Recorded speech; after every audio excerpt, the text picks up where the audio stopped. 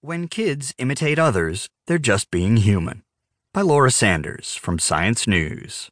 I'm Jamie Rennell. I heard it for the first time a few days ago. "She's copying me," my 4-year-old wailed in a righteous complaint about her little sister. And she most certainly was copying, repeating the same nonsense word over and over. While it was distressing to my older kid, I thought it was funny that it took her so long to realize her sister